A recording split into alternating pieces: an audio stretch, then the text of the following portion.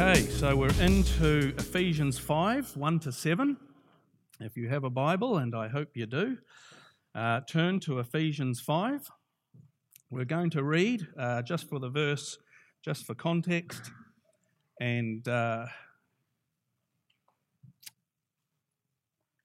probably go to verse 30. No, we'll go to verse 32 of chapter 4, just to lead us in. And so here's Paul saying, verse 32, "And be kind to one another, tender-hearted, forgiving one another, even as Christ has forgiven you." Chapter 5, "Therefore be imitators of God as dear children, and walk in love as Christ has also loved us and given himself for us, an offering and a sacrifice to God, and a sweet-smelling aroma. But fornication and all uncleanliness and covetousness, let not it even be named among you, as is fitting for saints. Neither filthiness, nor foolish talking, nor coarse jesting, which is not fitting, but rather giving of thanks. For this you know, that no fornicator, unclean person, or covetous man who is an idolater has any inheritance in the kingdom of Christ and God. Let no one be deceived with empty words, for because of these things the wrath of God is coming upon the sons of disobedience. Therefore, do not be partakers with them." Therefore comes into Paul in chapter 5, be imitators of God. Wow, there's a challenge for us. Therefore, be imitators of God. You've probably heard the expression, like father, like son. Many sons take on the characteristics of their dads. Some want to grow up like their dads, some don't. I know my father, very good father to me, was a strict dad, but he also was a dad who spoke his mind. Many a times I was with him as a boy, where he got into an argument with people. He didn't mind that if he thought he was right. In fact, I just rang him yesterday and I said to him, "Dad, I think your old boss was in a car accident and died at the age of 62. Dad worked for Mainland Country Foods for 20 years as a sales rep, and the two brothers that owned it, one Alan McConnell, he died down in Roxburgh just on Thursday in a car accident." And my father told him he was a very, very tough man. He told me on the phone yesterday he was a hard man. He was worth $250 million, so he could do what he liked to people who he liked. And one day Dad was at this conference with a sales rep conference, and Alan stood up and said, "Look, I know I'm the owner of this, but I want any questions you have, any questions at all, stand up and I will answer them." So my dad stood up, no one stood up, so Dad stood up and says, "Yes, I've got a question. When's the next pay rise coming?" And of course, Alan McConnell said, "Sorry, we're not answering questions like that, please sit down." And so that was my father. He didn't mind actually giving his opinion and asking questions. Paul here points out to a glorious picture of the Father, which we are meant to imitate. And he's done it throughout the book of Ephesians. And not that you have to turn to them, but in Ephesians 1, he starts off in Ephesians 1 verse 3, "Blessed be the God and Father of our Lord Jesus Christ, who has blessed us with every spiritual blessing." And Paul can go to chapter 3 and verse 14, "For this reason I bow the knee to the Father of our Lord Jesus Christ, for whom the whole family in heaven and earth are named." In chapter 4, he looks at the Father again. "For there is one God, one Father, who is above all, through all, and in you all." And so then he comes into chapter 5. Be imitators of God, looking at the Father. And so he challenges us, the church here at Ephesus, and us here today, to take on the Father's character. It's quite a heavy passage from verses 1 to 7. Paul doesn't hold back here, and it's a passage that is sorely needed in the church today. Paul answers how we should imitate God, I think probably in three passages here in chapter 5. He looks at walking in love, which is mine today, walking in light, which is Philip's next week, walking in wisdom, which is Peter's, and then with Robbie finishing this part off, walking in the Spirit. So walking in love, walking in light, walking in wisdom, and walking in the Spirit. And that is how you will imitate the Father. I'm going to look at very quickly because there's quite a lot in it. I've broken it up like this. First, we'll look at the love of the Father. Then we'll look at the love of the Son. When we look at the love of the Son, I've broken that up into 3 different little titles or subjects: the power of love, the pattern of love, and then the perfume of love. That's looking at the love of the Son, love like the Son. Does that mean I have to finish, or that's all right? That's okay, cool. Just thought that was the finish hooter. And then from verse 3, we look at the perversion of love, the power of love, the pattern of love, the perfume of love, and the perversion of love from verse 3 on. So we start off with love like the Father. Therefore, imitate God. I believe this text and why we read verse 32 of chapter 4 links to that. This is what Paul was saying. And so he says, if you want to imitate the Father, you must look at verse 32. Be kind to one another, tender-hearted, forgiving one another, even as Christ forgave you. We can probably say, as I looked at that passage, how do you imitate the Father whom you have never seen? And it's great when we have disciples that are willing to put their foot in it and answer that for us. In John 14, Philip had a thought, the same thought as I did. Philip was with the Lord one day, and Philip said to him, Lord, show us the Father, and that will be sufficient for us. And Jesus said to him, I have been with you, have I been with you so long, and yet you have not known me, Philip? He who has seen me has seen the Father. So how can you say, show us the Father? So if we want to imitate the Father, we will look at the Son. And that's where verse 2 takes us straight away into, where we will look at the Son. And so that brings us to our next topic, if you like, or our next little title, Love Like the Son. And that says in verse 2, walk in love as Christ also has loved us and given himself for us as an offering and a sacrifice to God as a sweet-smelling aroma. First of all, I've broken that up. To love like the Son, we need the power of love. To walk in love. When you go through Ephesians, we've gone through thus far, we'll see Paul looking how we should love. And that word love is like the word Father going through Ephesians. He says in verse 1 that we've looked at already, that we should be holy and without blame before him in love. In verse 15 of the same chapter, therefore I also have heard of your faith in the Lord Jesus and your love for the saints. In chapter 2 of Ephesians, verse 4, but God, who is rich in mercy because of his great love in which he loved us. In chapter 3, that Christ may dwell in your hearts through faith, that you, being rooted and grounded in love.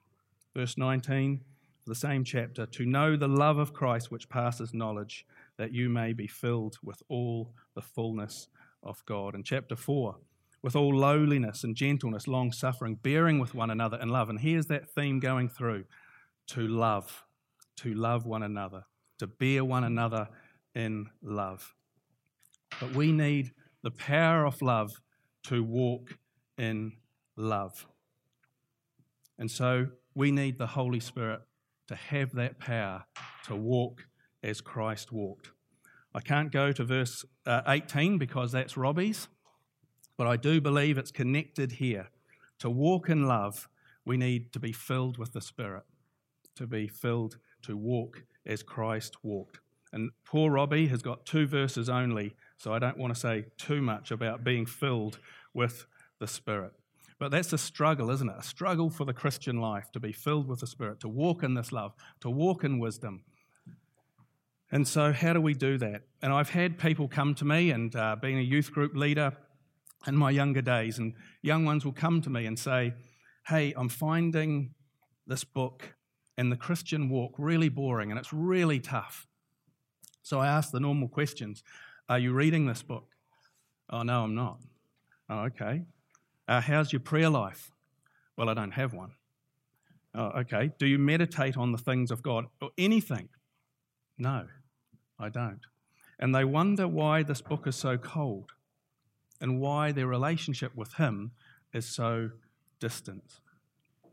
If we're going to walk in love and the power of love that Christ walked, we must have a relationship with Him, and it must be close. This word must become precious to us. Our prayer life must be on target, praying to Him daily, and also to meditate on Him if we want to walk in the power of love. Then we come to the pattern of love.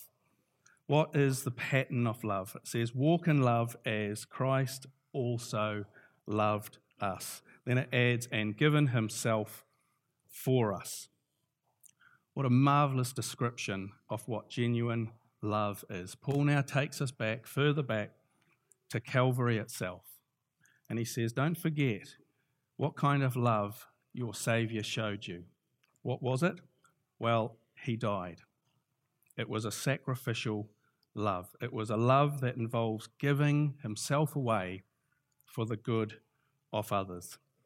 And that's what we are meant to be doing, to love one another so much that we give ourselves away for the good of another. That's why Paul picks up that same theme in chapter 5 of Ephesians, when he talks about husbands loving your wife and your wife's loving your husband. Christ loved us and gave Himself for us. So therefore, love your wives as Christ, and so on and so on. Christ is that ultimate pattern of love. It is not merely a feeling or a feeling of being sorry for someone. It involves sacrifice and action. John writes this in 1 John 3. Little children, we must not love with just word and speech, but with truth and action. And Jesus demonstrated His love with flesh and blood action, as Romans 5 says. Other practical ways to love through Scripture, John 13, he says to love one another, forgiving one another, Ephesians 4, giving financially to one another, 2 Corinthians 8, spreading the gospel in 2 Corinthians 5, being patient with one another in 1 Corinthians 13, loving those who annoy you, which we looked at last week in Ephesians 4, and aiding those in need in Ephesians 4 and verse 26. To take on that pattern of Christ. As Christ walked, so we must walk. How He treated people, we must treat people. And that involves a heart change in our lives. I came across a story of Robert Faulkner, who was a preacher that preached on the street. And one day he was reading about the woman who came into Simon's house and fell at the Lord's feet and washed His feet with tears, dried them with her hair, and anointed His feet with oil. And he was telling this story on a street corner quite loudly, just reading it through, until he heard sobs and crying. And he looked up, and there was this woman, and she was disfigured. She had had smallpox, and she had lost her hair, but she had come out of this. And he asked her, why are you weeping? And she said, well, I'm worried. I heard that this man that you're talking about is coming back again. And he said, yes, he is coming back again. And she said to him, well, I hope he doesn't come back soon. And he said, why? Why would you say that? She said, because my hair is not long enough to wipe his feet. And I thought, man, what a heart changed for a woman like that. She didn't want him to come back until her hair was long enough. So if he did, and when he did, she could wipe and wash and dry his feet. Galatians sums it up, doesn't it? In Galatians 2:19 and 20, this is how we should live. I have been crucified with Christ, and it's I who no longer live, but Christ who lives in me. The life I now live in the body, I live by faith in the Son of God, who loved me and gave himself for me. When I looked up that and I was writing it down, and I was writing it down, I thought to myself, how much do we give away? How much do you really live for Christ? Have I done enough? I'm not talking about salvation, I'm talking about the Christian walk. How much should I really give up in my life to follow him? And I went downstairs and I had a break. I'd written 3 pages, so I thought, that's enough. I'll go down, watch YouTube, and normally I watch it and have a look at some speakers or I watch something else. And I come across this title of the greatest sermon ever preached. And it was a combination of like 4 preachers, and I can only remember 3 of them, I think. One was Ian Paisley, and he started off. One was A.W. Tozer, and the next one was Leonard Ravenhill. Well, Ian Paisley started off with a hiss and a roar, telling how the church is asleep. And it was really interesting, but it was half an hour, so I keep flicking, and you hear A.W. Tozer. Yep, he's quite tough, though I've read most of his books, but I kept flicking, and I came to a story, and it just came on as this Leonard Ravenhill was telling the story, and I thought, this sounds good, I love stories. Thinking in the background, how much do I give away? How much do I follow Christ? Do I hold something back, or have I given enough away coming up to Hamilton? And he tells a story of 2 Moravians. It was part of a church at the time, and they were known for mission work, but this was early on. And anyway, 2 young men in their early 20s found out that in the Atlantic Ocean there was quite a big island there where a man owned the whole island, and he brought in 2,000 slaves from Africa. Now, he was anti-Christian, so there was no minister, no clergyman, or no pastor allowed on this island. The gospel was not allowed there, and he owned 2,000 slaves at the time. So these 2 young men decided, wow, we've got to tell the gospel to these 2,000 slaves. So they sold themselves to this man. With the money they got for selling themselves, they bought a ticket to his island. And of course, the Moravian church was kind of a wee bit worried. Had they gone too far? Had they just pushed the limit too far? As they hopped on the old sailing ship, the church was there to say goodbye. The families were there of these 2 young men, as I say, in their early 20s. And there was tears and they were weeping as they waved goodbye, wondering, is this the right thing that they have done? And the 2 men who had locked in arms, they were never seen again, by the way. Once they were sold, never to be seen again. One of the men in the ship, one of the young men who was going to this island, who had sold himself, yells out to the church and the family on the shore. And he yelled out this. And as I was thinking this, how much do I give away in the Christian life, of my life? He yelled out this: may the Lamb that was slain receive the reward of his sufferings. May the Lamb that was slain receive the reward of his sufferings. How much should we give away? Everything. Everything. Our life, we are meant to be, this is what I struggle with, we're meant to be crucified with Christ. When we walk away from Calvary, we're no longer our own, but we belong to him.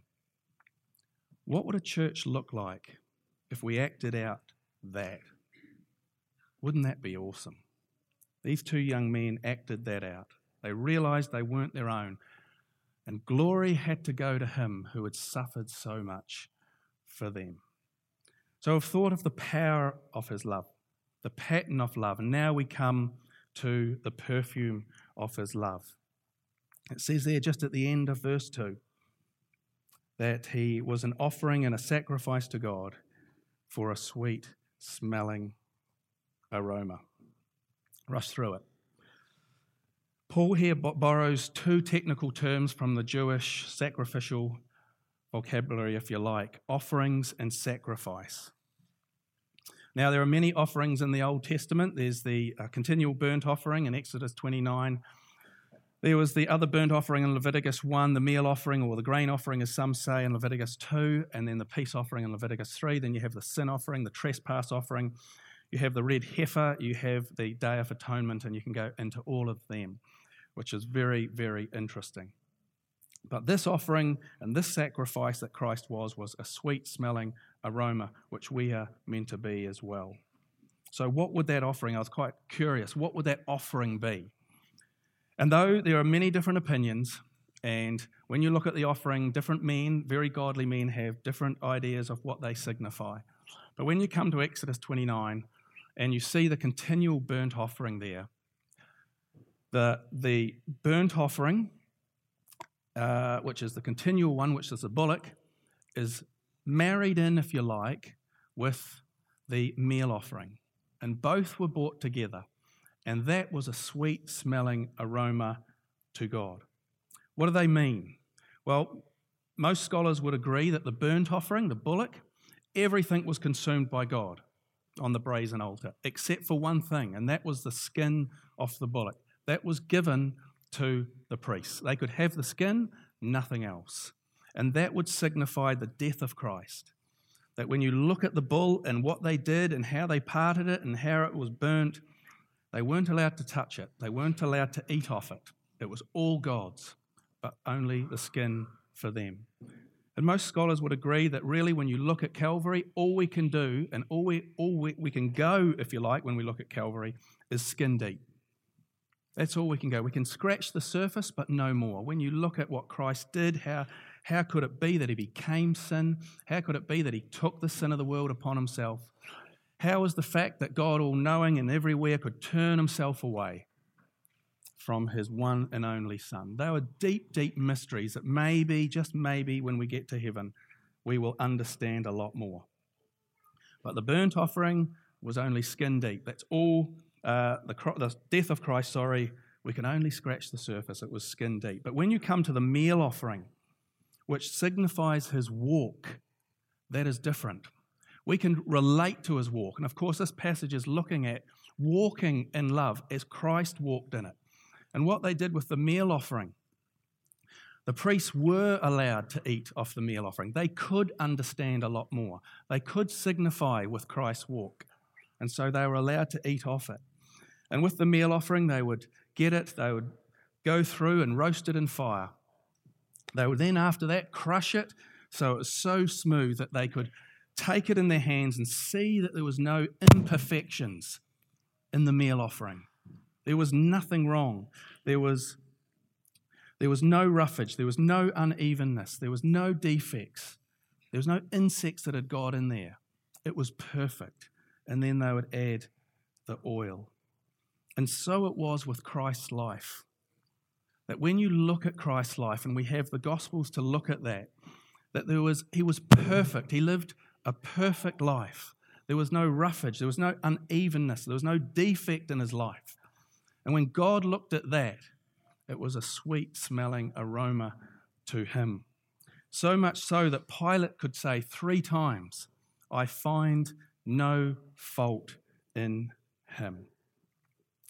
That was the life of Christ in the meal offering. And so it must be with us. That Paul is begging us, look at his life. Look at what offering and sacrifice it was. You can have a good look. You can see. You can partake in his walk as you read through the scriptures. So it must be with us, that we must walk as Christ walked. And in doing so, and this is what I find amazing, in doing so, our walk can be also a sweet-smelling aroma to God. Our life, if lived as Christ lived, can give God pleasure, which is amazing to me, that we can please God. We've thought about the power of his love, the pattern of love, the perfume of love. And now, just quickly, we'll go to the perversion of love. In verse 3, he comes from this lofty mountain down to the ground.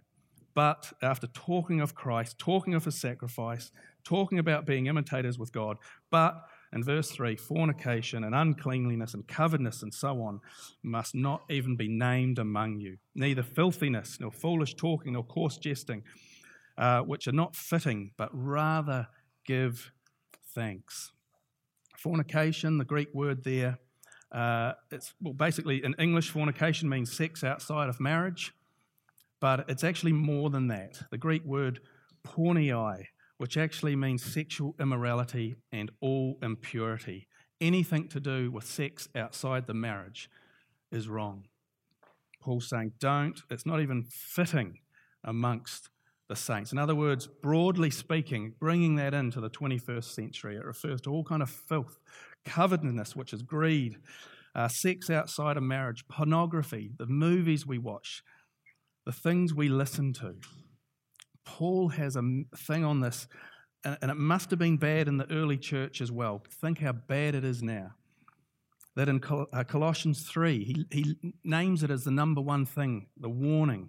He puts it up there. Galatians 5, 1 Corinthians 6. Stay away from these things. It's a trap, and more so now for us living in this internet age. I remember reading a book called Every Man's Battle, and when I managed the bookshop, it was a Christian book written by John Elkinburn, and he was saying that this pornography and sex outside of marriage has just gone so rampant in the States, that he wrote a book, Every Man's Battle. And I thought to myself, I don't need this book. I don't need to read this. But the title got to me, so I read it, Every Man's Battle. And I read this story of, there was a youth pastors conference in the States. They hired out a 15-story building, all for youth pastors. They did this every single year. And so it was rented out, and one of the guys who was speaking at the conference met the manager of this massive hotel. There was hundreds of youth pastors in it. And he said, I guess you love these youth pastors coming here every year, no parties, no drunkenness. And the manager said, yes, we love it here. It's great when you guys come. But it's not the reason what you think. The reason why we love them coming here is because every year you are here in the States with their Sky channels, the pornography channel is on this youth pastors conference is the highest than any other time in the year, where they buy pornography on paid per view. And the guy just couldn't believe it. There was nobody else. It was just a youth pastors conference. But when it came to paid per view, they made a killing. And that's, Paul is saying, it shouldn't even be named among us. And yet in the church today with men, it is probably one of the biggest problems we face today. For young men, older men, doesn't matter. And that's what they were facing in the States.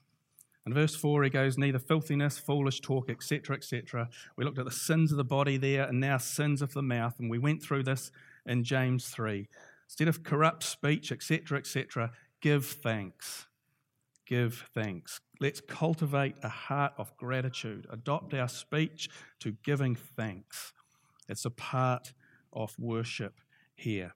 And then in verse 5, and I'm just quickly going down, but this you know, that no fornicator, unclean person, covetous man, which he calls an idolater, which goes back to Old Testament times, which I haven't got time to look at, has no inheritance in the kingdom of God. And Paul gives out this massive warning. If this is what characterizes your life, Paul has condemned in verses 3 and 4 here, you will have no inheritance in the kingdom of God. No person whose life pattern is one of immoral, impure, and looked at as greed, will have any part of God's kingdom, because no such person belongs to him.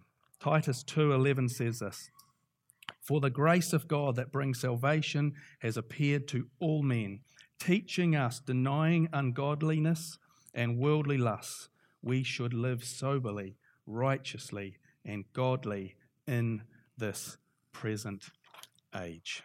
And therefore, he brings all this into connection in verse 7.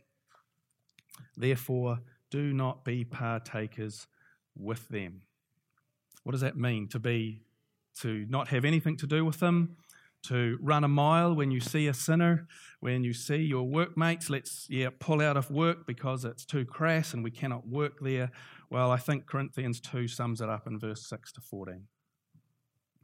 Corinthians 2, 6 and verse 14, he says, this is Paul speaking again, do not be mismatched with unbelievers, for what partnership is there between righteousness and lawlessness, or what fellowship does light have with darkness? Paul always calls Christians to be salt in society, to love and befriend those outside the faith. However, our mission does not involve participating in the sins of unbelievers. I'm going to leave it there because Sunday school is back. May we walk in love. And next week, Philip's going to take over and he's going to streamline this to walk in light. And so may we do that. Thanks.